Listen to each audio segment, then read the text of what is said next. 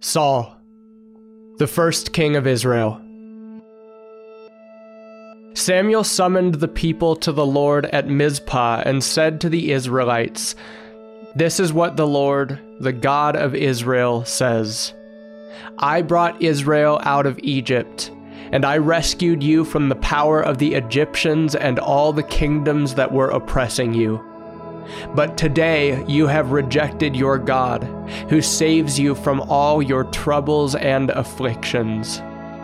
You said to him, 'You must set a king over us.' Now therefore, present yourselves before the Lord by your tribes and clans." Samuel had all the tribes of Israel come forward, and the tribe of Benjamin was selected.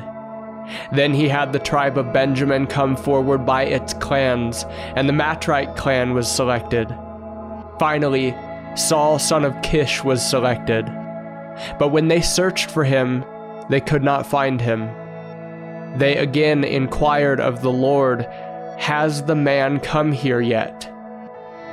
The Lord replied, "There he is, hidden among the supplies." They ran and got him from there. He stood a head taller than anyone else. Samuel said to all the people, "Do you see the one the Lord has chosen? There is no one like him among the entire population." And all the people shouted, "Long live the king." Samuel proclaimed to the people the right of kingship. He wrote them on a scroll, which he placed in the presence of the Lord. Then Samuel sent all the people home. 1 Minute with the Bible is brought to you by the Christian Standard Bible.